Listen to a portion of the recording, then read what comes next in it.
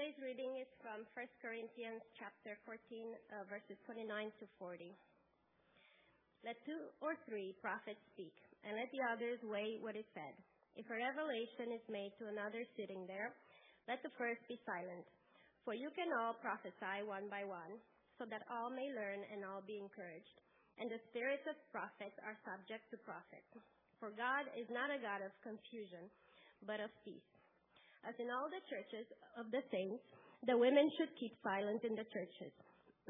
For they are not permitted to speak, but should be in submission, as the law also says. If there is anything they desire to learn, let them ask their husbands at home, for it is shameful for a woman to speak in church.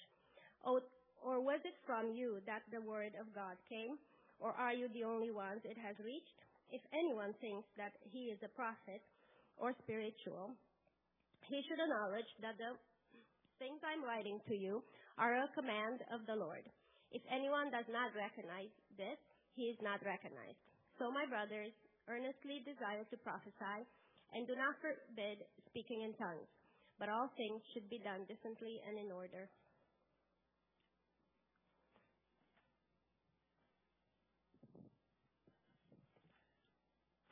All right, a couple of things as we get started today. First and foremost, 2 errors. One, you saw right before the announcements, Ann Kutz had come up and whispered to me an announcement which then whoop in one ear out the other. So, let me actually tell you, because this is really exciting. So, some of you have heard, not all of you have heard, after many years of waiting, this last Tuesday on July the 5th, something very exciting happened. So, finally, after all of this time, Emmeline McKay's adoption was formalized, and Rob and Esther were able to officially adopt Emmeline, and she is now officially adopted as part of their family.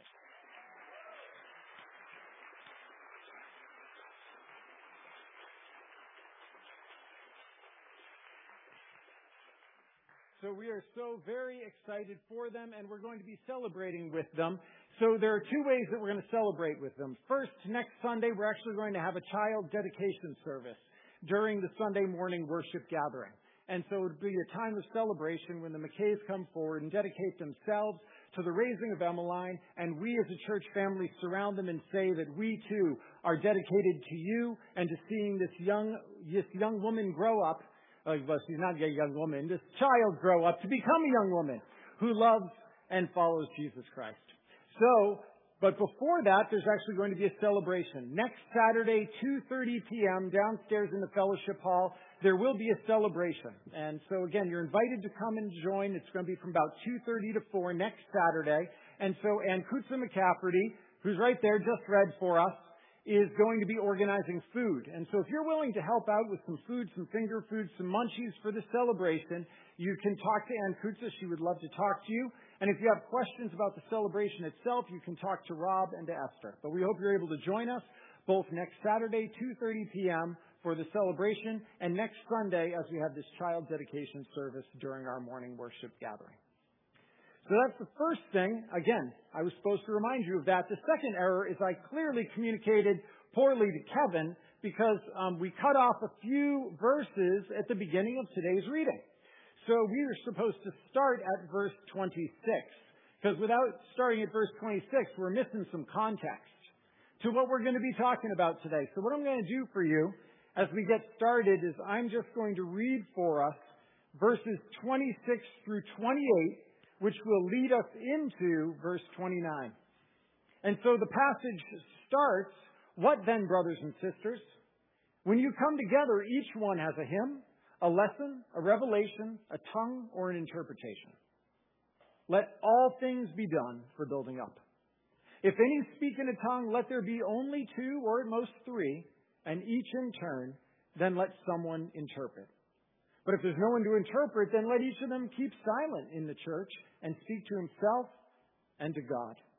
And then it picks up where the reading does this morning. Let 2 or 3 prophets speak and the others weigh in as to what's said. That gives us the context for what we're going to be talking about today. Because, friends, harmony is beautiful. Harmony is beautiful. One of the things that I love being part of the worship team is hearing the harmonies I love hearing these singers work out their harmonies, pull them together, and I love when we go a cappella because so many of you know harmony.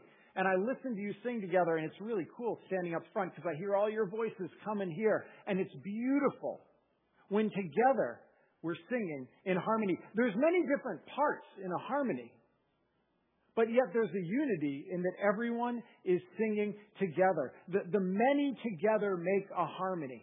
And as we sang, for 1,000 tongues, or we don't quite have 1,000 here today, for 100 tongues to sing my great Redeemer's praise, the glory of my God and King, the triumphs of His grace. All the tongues that gather to sing the praise of God should do so in harmony. No matter how many tongues there are, no matter what part they add, all the tongues in the church's gatherings should sing together harmoniously the great Redeemer's praise.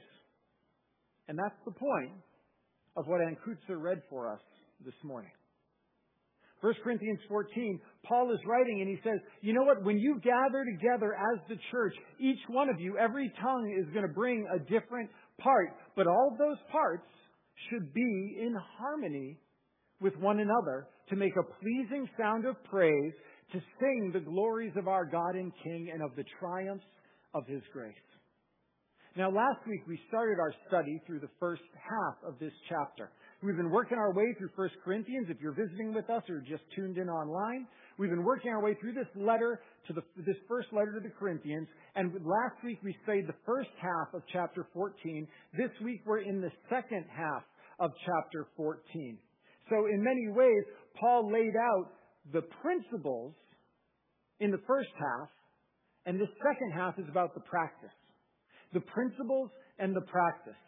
So again, as we look to summarize last week's discussion about what Paul was talking about, we saw in chapter 14, he discussed Spirit-empowered tongues. He talked about when the Spirit manifests Himself, what are ways that happens in the gatherings of the church. And he talks specifically here about two things, speaking in tongues and prophecy. And just a quick review, in 1 Corinthians 14, this practice of speaking in tongues, it appears to have been some sort of spiritually empowered prayer language that did have meaning, but it wasn't a language that any human culture spoke or understood. Hence, Paul said, and we heard last week, 1 Corinthians 14:2, for one who speaks in a tongue speaks not to men, but to God. For no one understands him, but he utters mysteries in the Spirit. And as we saw last week, Paul said that while the practice of speaking in tongues was good, it was not good the way they were practicing it in the church in Corinth. Instead of building up the church, it was causing chaos and confusion and division in the church. Because Paul makes clear, he says, speaking in tongues should only be done in the gathering of the church if there's someone there to interpret what's being said. As he wrote in verse 5, he said, now I want you all to speak in tongues, but even more to prophesy. The one who prophesies is greater than the one who speaks in tongues, unless someone interprets. Why? So the church may be built up. So as we learned last week, tongues seems to have been some kind of a private prayer language that was used almost primarily privately, unless what was being said could be interpreted in the large group to benefit all who were there. Because Paul's point, as we saw last week throughout this chapter, is that all gifts, whatever those gifts are, however the Spirit manifests Himself, it should be for the building up of the body, not in ways that cause division. And so we heard at least 6 times over the course of last week, let all things be done to build up the church. And the problem in Corinth is tongues, they had a particular fascination with them. And the way they were being practiced wasn't building up the body, it was dividing the body. This gift was being exercised in a way that was doing more harm than help.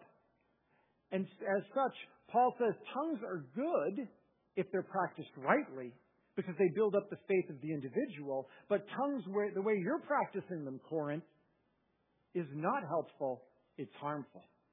So Paul wrote to the church in Corinth, and as we heard last week, he wrote in chapter 14, verse 12, he said, so with you yourselves, since you're eager for manifestations of the Spirit, strive to excel in building up the church.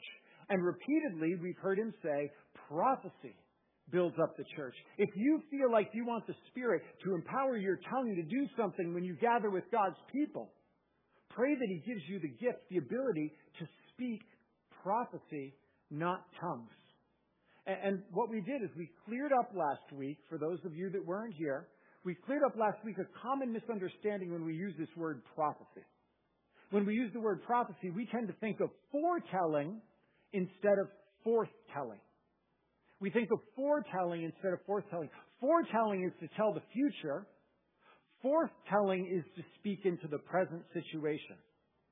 And while the Old Testament does contain some foretelling, some words about the future, things that were far off, things about a coming Messiah and his coming kingdom, the majority of prophecy, even in the Old Testament, was not foretelling, but forthtelling. It was Spirit-inspired words spoken into the present situation. It was God revealing the truth of the situation and his will for the situation, usually meant to call his people to repentance.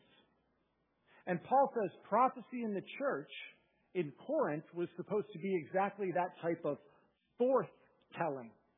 Again, we saw in chapter 14, verse 3, words of prophecy are for upbuilding, encouragement, and consolation. In verses 24 and 25, he said prophecies for convicting, calling to account, disclosing secrets. So it's not foretelling, telling the future. It's forthtelling. It's intelligible, Spirit-empowered words that reveal the truth of the present situation and the will of the Lord in that situation, most specifically calling God's people to faithfulness. And Paul makes clear this type of foretelling, this type of prophecy should be part of the regular gathering of the church. And now, if you missed last week and you want to understand more and you want to get into all the minutiae and the details, you can go to our church website and you can look up the sermons. You can find our sermons on iTunes or on Google Play, and you can listen to last week's sermon. But this week, like I said, we're moving from the first half where Paul lays out the principles, and he's moving into the practice. From principles to practice here in today's passage. And it offers us this fascinating glimpse of worship gatherings in the early church. And we see that there were clearly some differences between their gatherings and a gathering like the one we're having right here and now. So 1 Corinthians chapter 14, verse 26, which I read for us. What then, brothers and sisters? When you come together, each one has a hymn, a lesson, a revelation, a tongue, or an interpretation. Let all things be done for building up. So the first thing that we note is that the worship gatherings in Corinth were far more participatory than ours often are. When you come together, each one has. I mean, in many ways, they were far more like one of our small group meetings or even like the home group meetings that we're hoping to start back up again. Each one came with a word to contribute to the worship. And Paul declares, let everything be done for the building up. But that was exactly the problem in Corinth. Everything was being done, but it wasn't building up. Because there were tongues sounding, but those tongues were not in harmony. They were causing harm. The tongues were not being exercised in any of the manifestations with care, and it was causing chaos. So Paul's message is, whether there are 10 or 10,000 tongues, those tongues should all be in harmony. Let them sing together our great Redeemer's praise. Because each one brings something, and all those things need to be done together in harmony for the building up of the body. And Paul gives us this list, a representative list of 5 different words that persons might contribute to the gathered worship. The first word here is hymn. Translated as hymn, the Greek word is psalmos, which is psalm. Because the Psalms were songs of praise that were sung not only in the Jewish synagogues, but in the early gatherings of the church. The Psalms were hymns and songs of praise that were regularly sung out when the church gathered together. And in fact, when Paul wrote to the Ephesians, in Ephesians chapter 5, verses 18 and 19, he says, Do not get drunk with wine, for that's debauchery, but be filled with the Spirit, addressing one another in psalms, in hymns, and spiritual songs, singing and making melody to the Lord with your heart. So, one of the first exercises of being filled by the Spirit was to sing. One of the first manifestations of being filled by the Spirit, be filled by the Spirit, and what? Start addressing one another in psalms, hymns, and spiritual songs. The Spirit-filled heart. The Spirit-empowered tongue is a tongue of praise. One of the first evidences of the Spirit's work is song, is music, is worship, is singing the glories of our God and King, the triumphs of His grace. And Paul says, when you come together, if the Spirit moves you to sing, you sing. And then he goes on and he says a lesson, which is didache, or a teaching, and it's the word that was used for formal instruction. Something that the teacher had learned, had been handed on to him or her, then turned and handed on to someone else. And when we gather, there are things that we've been taught that need to be handed on. Those things, those traditions, those creeds, those truths that have been given now need to be handed on. And when you gather, maybe you bring that and the Spirit gives you the power and the courage to stand up and to speak that. The third word is revelation, which I'm going to come back to in a minute, because I want to look at the fourth and fifth words to start, because the fourth and fifth words he lists are tongues and interpretation. Now Paul gives specific instructions for tongues and interpretation in the gatherings of the church. Look at 27 and 28 again. If any speak in a tongue, let there be only 2 or at most 3, and each in turn, and let someone interpret. But if there's no one to interpret, let each of them keep silent in church and speak to himself and to God. So first, notice in verse 27, Paul puts a maximum on the number of tongue speakers in the gathering. But in verse 29, he actually sets a minimum for the number of prophecies that can be spoken. Because tongues in the gathering, he says, should be discouraged, but prophecy should be encouraged. Why? Because prophecy is a gift for the gathered church, for the speaking of God's word, for the understanding of His will, whereas tongues was primarily practiced in private. Paul says tongues is only permissible if there's an interpreter. Otherwise, the speaker should remain silent. And I can tell you the number of times that I've been in a worship gathering where I've heard the use of tongues, I've never seen it practiced, as 1 Corinthians 14 clearly here commands. That if it is practiced, there should be an interpreter. And that's not to say that it cannot be. However, it is to say that, friends, each and every good gift of God needs to be exercised according to God's clear command, because otherwise it's not being exercised for the building up of the body. Paul makes clear it should not be done. And as Paul says here, the speaker should then keep silent. Now back to the third word that he lists. He says the third thing that your tongue might bring is a revelation. And the word here is apocalypsis, which is where we get our word apocalypse.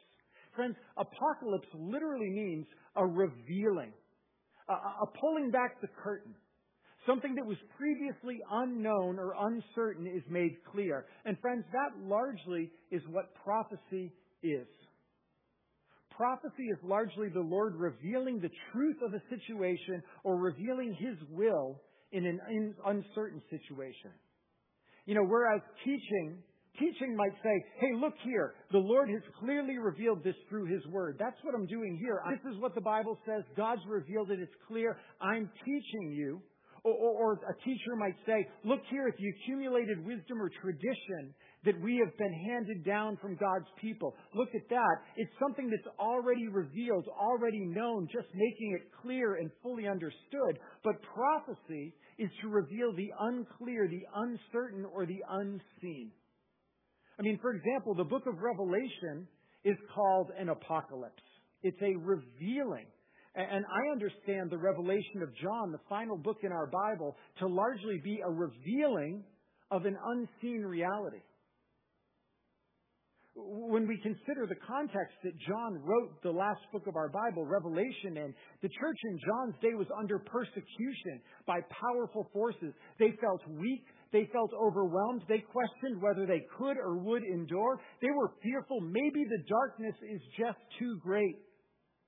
And into that, God revealed the truth of what was really happening. He pulls back the curtain on human history in the book of Revelation to let them see what's going on behind the scenes.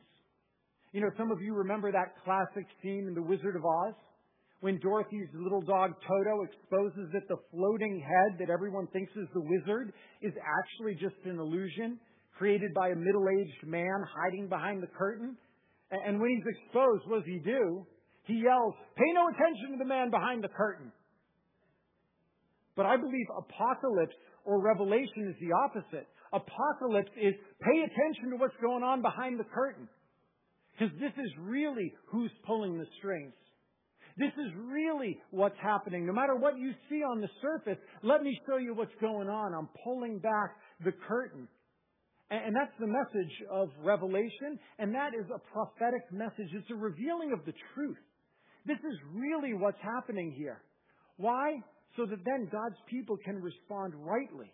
So that God's people might repent of their sin. So that God's people, like in John's Revelation, might not be afraid.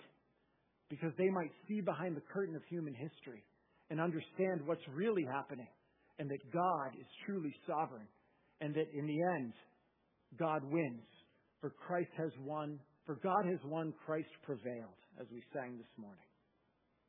That's prophetic. In the Old Testament, we see this time and time again. It's a revealing of what's really going on for the purpose of calling people to repentance. For example, Jeremiah. Jeremiah chapter 7, the Lord tells Jeremiah, He goes, "Jeremiah, stand at the entrance to the temple and declare to everyone who comes into the temple to worship." And he says, Jeremiah 7, starting in verse 9, "Will you steal, murder, commit adultery, swear falsely, make offerings to Baal, go after other gods you have not known, and then come and stand before me in this house, which is called by my name, and say, 'We're delivered,' only to go on doing all these abominations?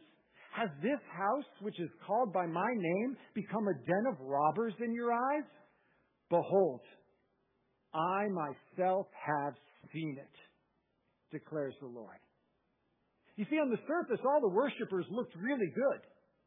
On the surface, to what you saw on that side of the curtain, it looked good. The worshipers were going to temple. They were offering sacrifices. They were speaking the right prayers. They were saying the right words. But through the prophet Jeremiah, God pulls back the curtain. He goes, "I see what's going on behind the curtain, and I'm going to show everyone. You may be showing up here and worshiping me on the Sabbath, but you leave here, and you're walking away from me, and you're rebelling against me." God reveals what's unseen to others, and by this prophecy, what's He doing? He's exposing and calling His people to faithfulness. He's calling them to faithfulness, because prophecy is often a revelation of the Lord, a revealing of the truth of a situation to give clarity, to reveal from the Lord about an unclear situation or decision. Again, this isn't foretelling. It's not predicting the future. It's forthtelling. It's speaking words about and into the present situation. And Paul, throughout 1 Corinthians 14, actually encourages this type of activity in the gathered life of the church. Now, we noted last week, and it bears repeating, that prophecy in the New Testament doesn't have the same divine authority and infallibility of Old Testament prophecy. In fact, Ann Kutzer read for us in verse 29, "Let 2 or 3 prophets speak, and let the others weigh what is said." So a prophecy that was spoken had to be weighed and considered by the gathered community to determine its accuracy. And as we mentioned last week, Paul also commanded in 1 Thessalonians chapter 5, starting in verse 19, "Do not quench the spirit, do not despise prophecies, but test everything. Hold fast to what is good, abstain from every form of evil." So prophecy should not be despised, but it must be weighed and tested. So why would the gathered body of the church weigh and test the reported revelation of the Lord? Because, friends, there's an important principle here. If God is speaking, He's not only speaking to me, He's speaking to us. We are His people. So together, the community should weigh a potential message from the Lord. Now, is that to say that if it's from the Lord, we're always going to be unanimously in agreement? Well, unfortunately, no. There are many reasons why someone might willfully or unknowingly misunderstand or resist the Lord's revelation, but we still need community because, friends, there's greater safety in community. Because community protects us against sin's deception and distortion when the same word is confirmed by multiple members of the community. Again, it's not to say that the majority is always correct, but friends, prophecy does not belong to an individual. It belongs to God's people, to the community. So it should be tested and weighed by the community because it's a word often for the community. And even more importantly, as we discussed last week, with all words of prophecy must always be in agreement with and ultimately in submission to the apostolic teaching. We heard last week, and we read again this weekend, Kutsa read for us, 1 Corinthians 14:37. If anyone thinks that he's a prophet or spiritual, he should acknowledge the things I'm writing to you are a command of the Lord. So Paul says here, prophets and prophecy must acknowledge and submit to my words because they're the command of the Lord. And friends, Paul can say that because he is an apostle of Jesus. From amongst all of his disciples, Jesus called and gave authority to 12 apostles, and then he called and gave Paul a special apostolic call on the road to Damascus. The apostles were given a unique calling and a spirit gifting, and here Paul declares prophets and prophecies must acknowledge and submit to the authority of the apostles and their words, like my words, because my words are the very command of God. And if they refuse to do so, verse 38, Paul says, if anyone does not recognize this, he is not recognized. He or she is not a false prophet. Friends, our New Testament, our Scripture is a recording of the Spirit-inspired, divinely authoritative teaching, preaching, and writing of the apostles. So any prophecy spoken today to be recognized would have to acknowledge and submit to the apostolic, the scriptural authority.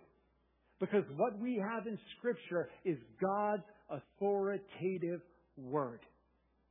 And church, this is vitally, vitally important for us to understand today.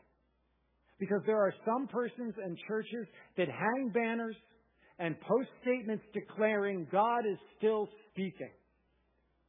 And yes, friends, God is still speaking today.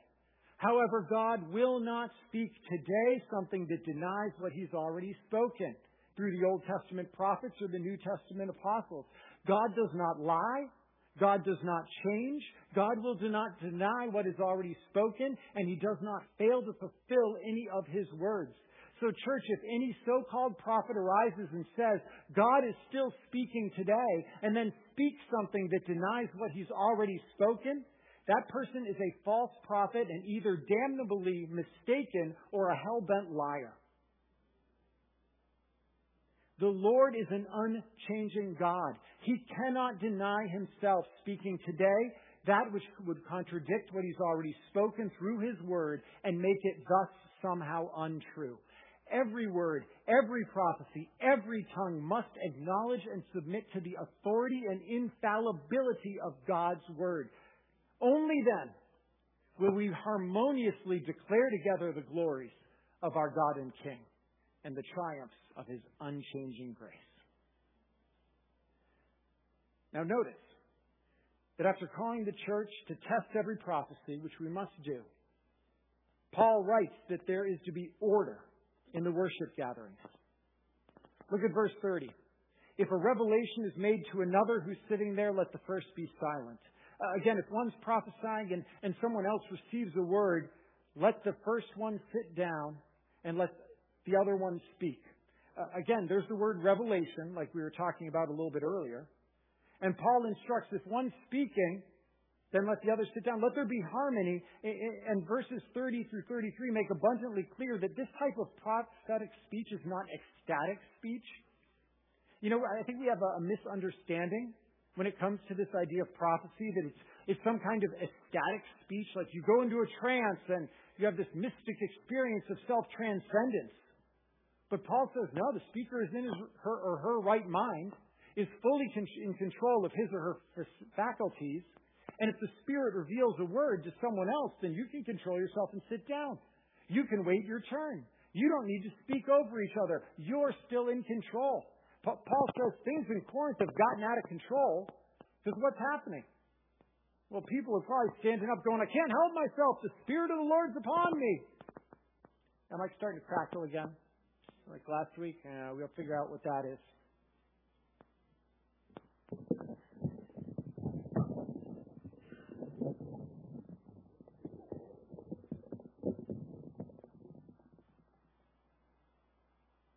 So Paul's point is he says, if somebody in Corinth or anywhere is coming up and going, I can't control myself, the Spirit of the Lord's upon me, he says that's nonsense.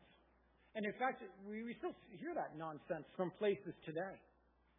But yet, Paul also wrote for us in Galatians chapter 5, verses 22 through 23, that the fruit of the Spirit is love, joy, peace, patience, kindness, goodness, faithfulness, gentleness, and self-control. Paul says the fruit, the outworking of the Spirit in you is going to include self-control. And so if you're there saying, I'm out of control, I can't control it, that's not the Spirit.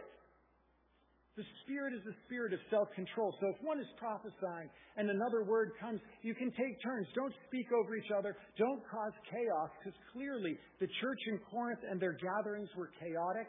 And he says, no, that does more harm when what you need is harmony. And harmony requires that you take self-control by the power of the Spirit and do things in order. And Paul gives further instructions to encourage harmony in verses 33 through 35. Again, for God's not a God of confusion, but of peace, as in all the churches of the saints, the women should keep silent in the churches. For they are not permitted to speak, but should be in submission, as the law also says. But if there's anything they desire to learn, let them ask their husbands at home, for it's shameful for a woman to speak in church. Well, that seems clear to me, so let's move on to the next section. No, you can ask at home. Hold on. Sorry, that was my wife. Seriously, what do we do with these instructions? In my studies, I found one pastor who said that amongst his commentaries and books and articles, he found no less than 10 different ways trying to understand these words. So what do we do with them? Because I believe there is a correct way to understand them. So our goal is to understand, well, what did Paul mean? So let's begin with context, which is always the way we should start. Look at the context. Well, first thing we notice is that this call to keep silence can't be an absolute command. The exact same word for silence and the exact same command to silence is used in verse 28 for tongue speakers and used in verse 30 for prophesying. And neither of those commands are absolute commands. It wasn't an unyielding silence, rather a silence when silence was appropriate. And moreover, in chapter 11 of 1 Corinthians, which we saw a couple of weeks ago, Paul spent 15 verses talking about what a woman should wear on her head when she prayed or prophesied in the gatherings of the church. So he clearly didn't expect women to be absolutely completely silent in the gatherings of the church. Now, in my studies here, these are what I believe are the best two understandings of the word. First, there are many who look at the immediate context of this prohibition, and some believe that what Paul was specifically prohibiting here was the weighing and testing of prophecies, that women weren't supposed to be part of the weighing and testing of spoken prophecies in the church gatherings. Instead, that responsibility was being reserved for the leadership of the male elders who were charged with protecting the doctrine of the church. So that's one view, but I think an even better understanding of these words, an even better understanding comes from the fact that 3 chapters ago, like I just mentioned, 1 Corinthians 11, we saw that some wives in Corinth were not showing proper submission by not wearing head coverings when they prayed and prophesied in the church gatherings. As such, they were causing shame on themselves and their husbands. And in the same way, here in chapter 14, we find that some wives in Corinth are not offering proper submission to their husbands, probably interrupting and asking inappropriate questions as their husbands prophesied or participated in the church gatherings, and thus were bringing shame on themselves and their husbands. So Paul's message is show proper respect in the gatherings. Stop distracting others. Sort out your questions and your issues at home. And this lines up with Paul's overall thrust in chapter 14, that the gatherings in the church, the whole point was to build up, not to distract. And so that would fit in Paul's flow where he says, tongue speaking that's causing distraction, that needs to be silenced. Prophecy, speaking over one another out of control, that needs to be silenced. And if there are any contentious relationships between husbands and wives that are causing distraction in the gathered worship of the church, that should be silenced too. Deal with that at home. Because that way, all 10 or 10,000 tongues can sing together in harmony without distraction their great Redeemer's praise. So whatever Paul's words mean here, his concern is clear.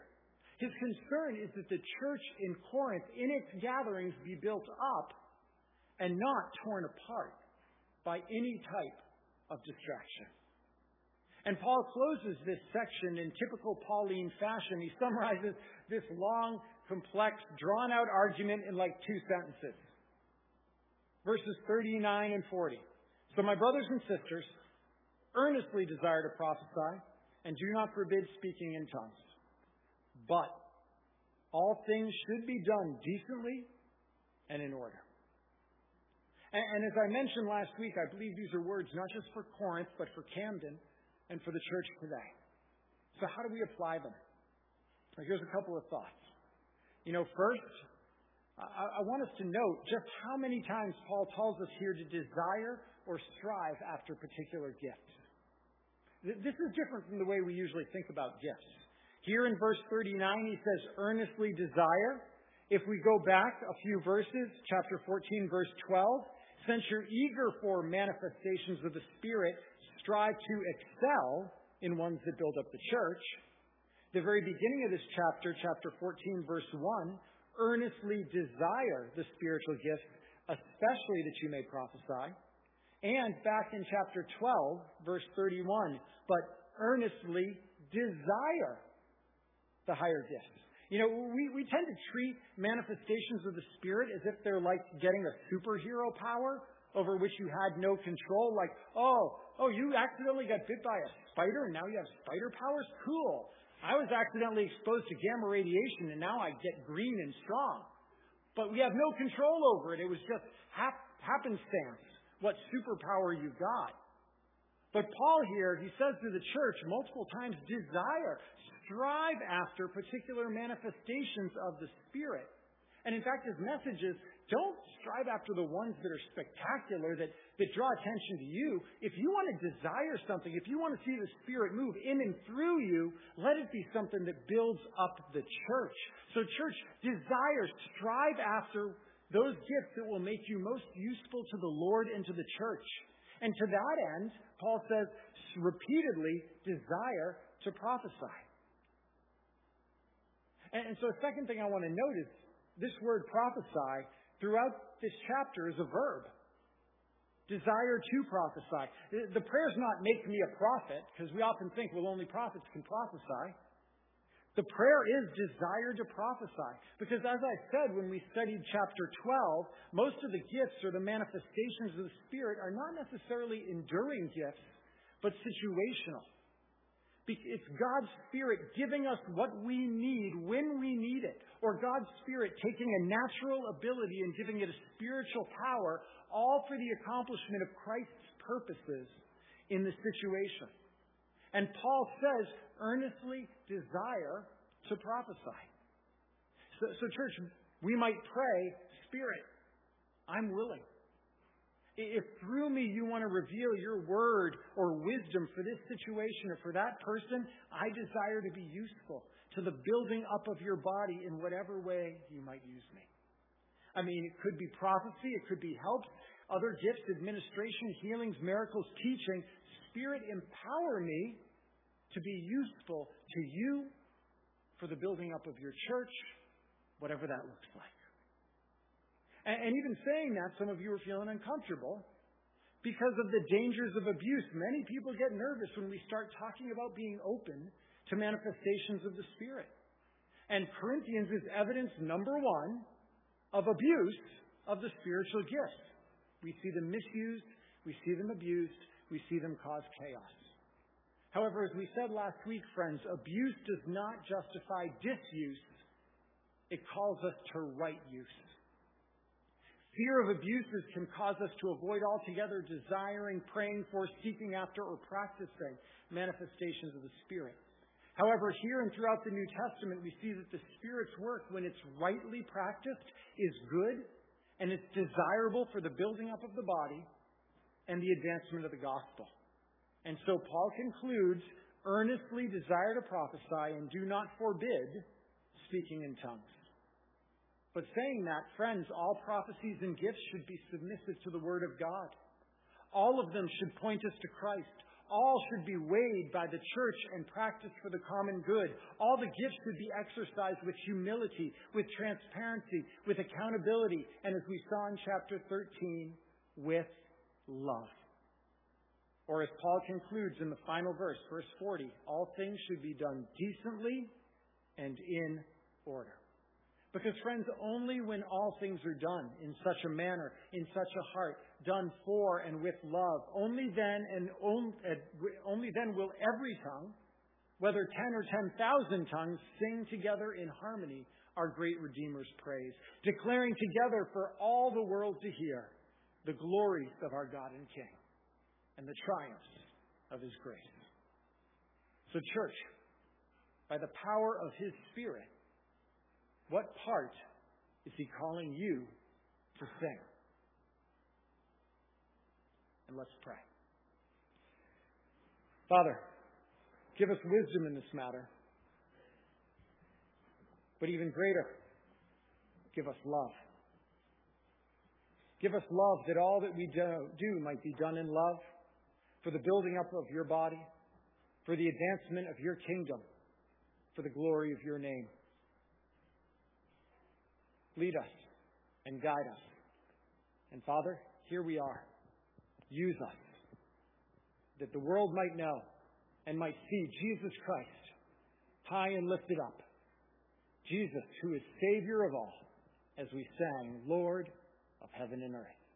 May He be known and glorified in and through us, we pray. Amen.